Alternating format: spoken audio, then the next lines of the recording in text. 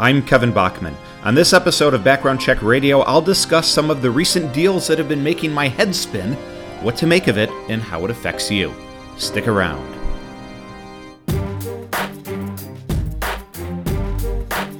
What a week. Okay, I'll admit, when I began saying last year, 12, 18 months ago, don't expect too much M&A in our space in 2020, it's COVID, there's too much uncertainty, too big a gap in valuations, watch out for 2021 though.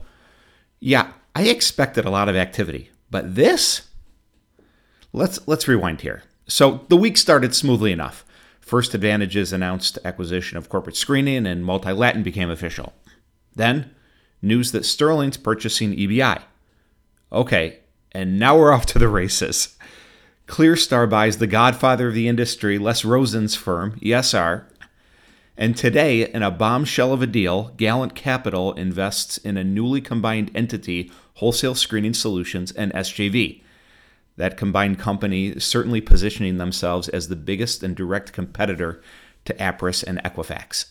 So, by my count, just off the top of my head, we've had in 2021 3 CRAs go public, 8 to 10 notable acquisitions, including one third-party platform, MeridianLink's purchase of TazWorks, and enough private money flying into the bank accounts of mid-size and smaller CRAs and additional supply chain partners, enough to make your head spin. Today, I'm going to dive into what I think is important for everyone listening. The first, how does this impact me? That's probably the primary thought on everyone's mind, right? Once we move past the flashy headline, as my marketing colleague Dave Jeffries likes to say, the thought that goes through everyone's head, what's in it for me? But the second thing I want to discuss, and perhaps even more important, is the why. Why is this happening? And when we unpack that, the why, I think we get a little closer to answering, to understanding that original, what does it mean for me question. Now, I'll start by saying this. To the teams at SJV and Wholesale, Corporate Screening and Multi-Latin, EBI and ESR, congratulations, everyone. You built something, dedicated a large portion of your life, professionally and personally, to create something of value. And an exit, partnership, merger, etc., that's reflective of what you built. And the decisions you made were not just made on a spreadsheet or over one phone call. They were made with your heart. The pros and cons, impact of team members, families, employees. You considered all these things when you made the best decision you could. The mental anguish, the ups and downs, discovery and due diligence, legal and accounting processes. I've been there. And you were all or mostly alone while doing it. So while in a second I'm pivoting to the impact of the industry at large, know that personally I'm offering well wishes and congratulations to each of you who went through this. Okay, so now how does this impact me? Which is, of course, you as the listener, not me, Kevin. And then why is this happening? First, there's advantages and disadvantages to each side of this, no matter which seat you're sitting in. And second, this isn't stopping. If you saw my calendar and those of my partners, there is active intent and great energy from some who are very interested in selling. And there is active intent and great energy from some who are interested in buying. So there will be more of this to come. But my typical answer to those who ask, what does this mean? It's pretty simple. I usually say nothing. I don't say nothing. I say nothing. This doesn't mean anything to you. Why? Because usually it's true. In the micro, Sterling buying EBI doesn't mean anything to you. Corporate Screening selling to First Advantage doesn't mean anything to you. And on I could go. But together, in the aggregate, at this level, the speed, the velocity of these acquisitions and investments, the annual revenue amounts of these companies sold and the companies buying, I start to change my answer a bit. Because put together, it's reflective of a shift. It's a change in tone, in tenor. In many ways, this is signs of an industry that has grown up.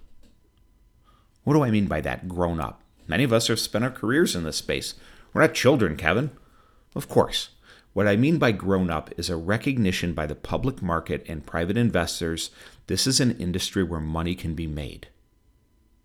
That's seismic. in my opinion. We're past the days of considering just the greater good. Now, I think part of it is a natural function of who we are and why we chose to work in this space. We're interested in the greater good. We're interested in helping, serving, protecting. The value of the work we do is meaningful. But it's also profitable. And that's what others are now seeing. They're seeing a space that can be all of what I just said, what's noble and good about all we do. But it's also a space where a lot of money can be made.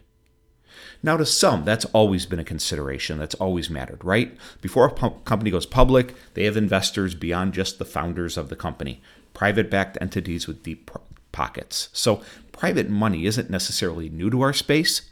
It's just happening a lot more in companies, and it's happening with a lot of smaller companies. So for a lot more of us, that tenor, that change in tone, that conversation, it's reaching new corners of our industry. And in addition, it's reaching down into smaller companies. Beyond that, it's reaching down into our staffs, where before we may have had just a couple people in our shops thinking about this. Now we have to, and frankly, now we need to teach and encourage more of our team members to think this way. With big money comes big expectations. I'll be watching really closely what the sales and marketing engines from the larger companies are pushing out. I'll be watching very closely how the smaller but private equity-backed CRAs position themselves. And lastly, the shops that are self-funded, what do they go after? How do they carve out their piece of the pie? Because, and if you listen to my podcasts, you hear this theme over and over and over again. The world is ripe with opportunity. The ocean is big and blue and vast. There's enough space and enough money for everyone to get the piece they're happy with. There's enterprise clients who were clients of the acquired companies. Now they're clients of larger companies. There will be clients of enterprise clients who, let's say, left the CRA that just purchased the CRA they chose instead. There may be an opportunity for down the road for other CRAs to acquire that business. And as a quick aside, by the way, those instances, those end users, this has not flown under the radar for the acquirer.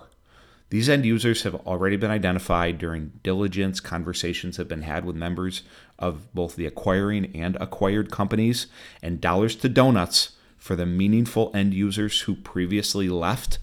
I bet they've been talked to about it within 24 hours of an announcement hitting the wire. But my broader point, there's pros and cons all around, right? Mid-sized firms, they have fewer competitors now for clients who don't want to be with a large CRA. Large CRAs have an opportunity to use their increased size and strength to reach into your business and take yours. So what can you do about it? If you're the large shop that doesn't want to lose a client twice, do the best job you can to keep them. If you're a smaller shop and you don't want to lose a client to a bigger company that's increased their presence in the space, do the best job you can to keep them. For at the end of the day, the dollar signs in the headlines, the congratulatory LinkedIn posts, end users don't care about this stuff as much as we do. They choose providers that will help them and make their jobs easier. They leave ones that can't and don't. So as you recede back into your day-to-day businesses, that's my recommendation. Do the best you can. Look for the opportunities when they're in front of you. And yes, sometimes that may mean taking an investment. Sometimes it may mean selling. Sometimes it may mean expanding your sales staff. And on the other, less comfortable side of the equation, sometimes it may mean right-sizing your company to free up dollars you can use to invest in your businesses in other ways. But it all comes back to that central theme. Try and do a good job. Make good decisions. Run good processes when considering the future strategic direction of your company. Avoid emotional one-off decisions, stuff like, I don't want to work with that company because they bought that company and I don't like that other company. Those are the kinds of things that might hurt your company. Just try and do good things. Try and be the best you can, and the rest will fall right into place. I'm Kevin Bachman. Thanks for listening to this episode of Background Check Radio. Have a great day.